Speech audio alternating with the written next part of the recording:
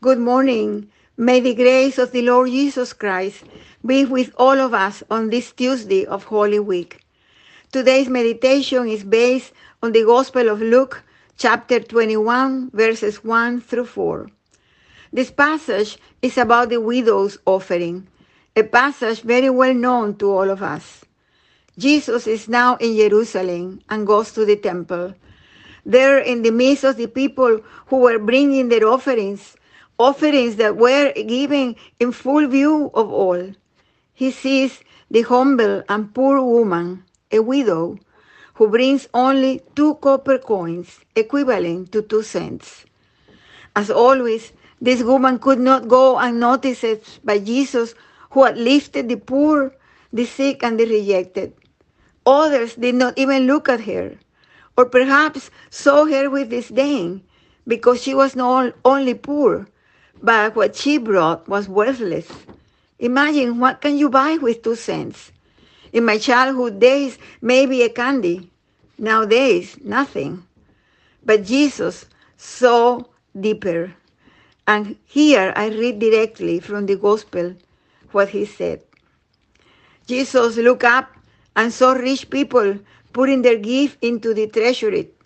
He also saw a poor widow putting 2 small copper coins. He said, "Truly I tell you, this poor widow has put in more than all of them, for all of them have contributed out of their abundance, but she, out of her poverty, has put in all she had to live on." This is the word of God. Jesus saw the good man's heart, a heart generous, a heart full of faith, giving everything she had because she trusted in the God she worshiped. He saw the strength and the courage of that woman who, despite knowing that her offering was very small, dedicated her coins to God because she knew that her 2 coins were important, that God would multiply them and use them in the same way that God would use the big offering of others. Have you ever felt bad because you can't give as much as everyone else? Or because you think that you have nothing to give? Have you ever stopped giving something of yourself because it seemed to you, compared to others, worthless? Remember, brother and sister, that Jesus looks at the heart and not the appearance. Jesus looks at the intention and not the product. Remember that when we trust Jesus, he multiplies whatever we give.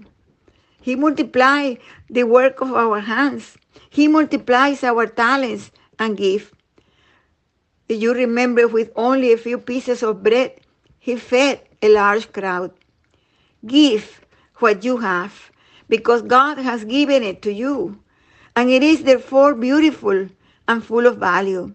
Give what you have with love and gratitude, because it is from God, and God will multiply it.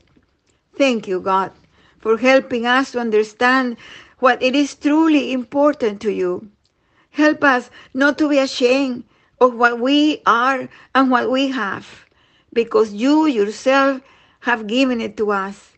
Help us to always give the best that we have in your name. Through Jesus Christ, your Son and our Lord. Amen.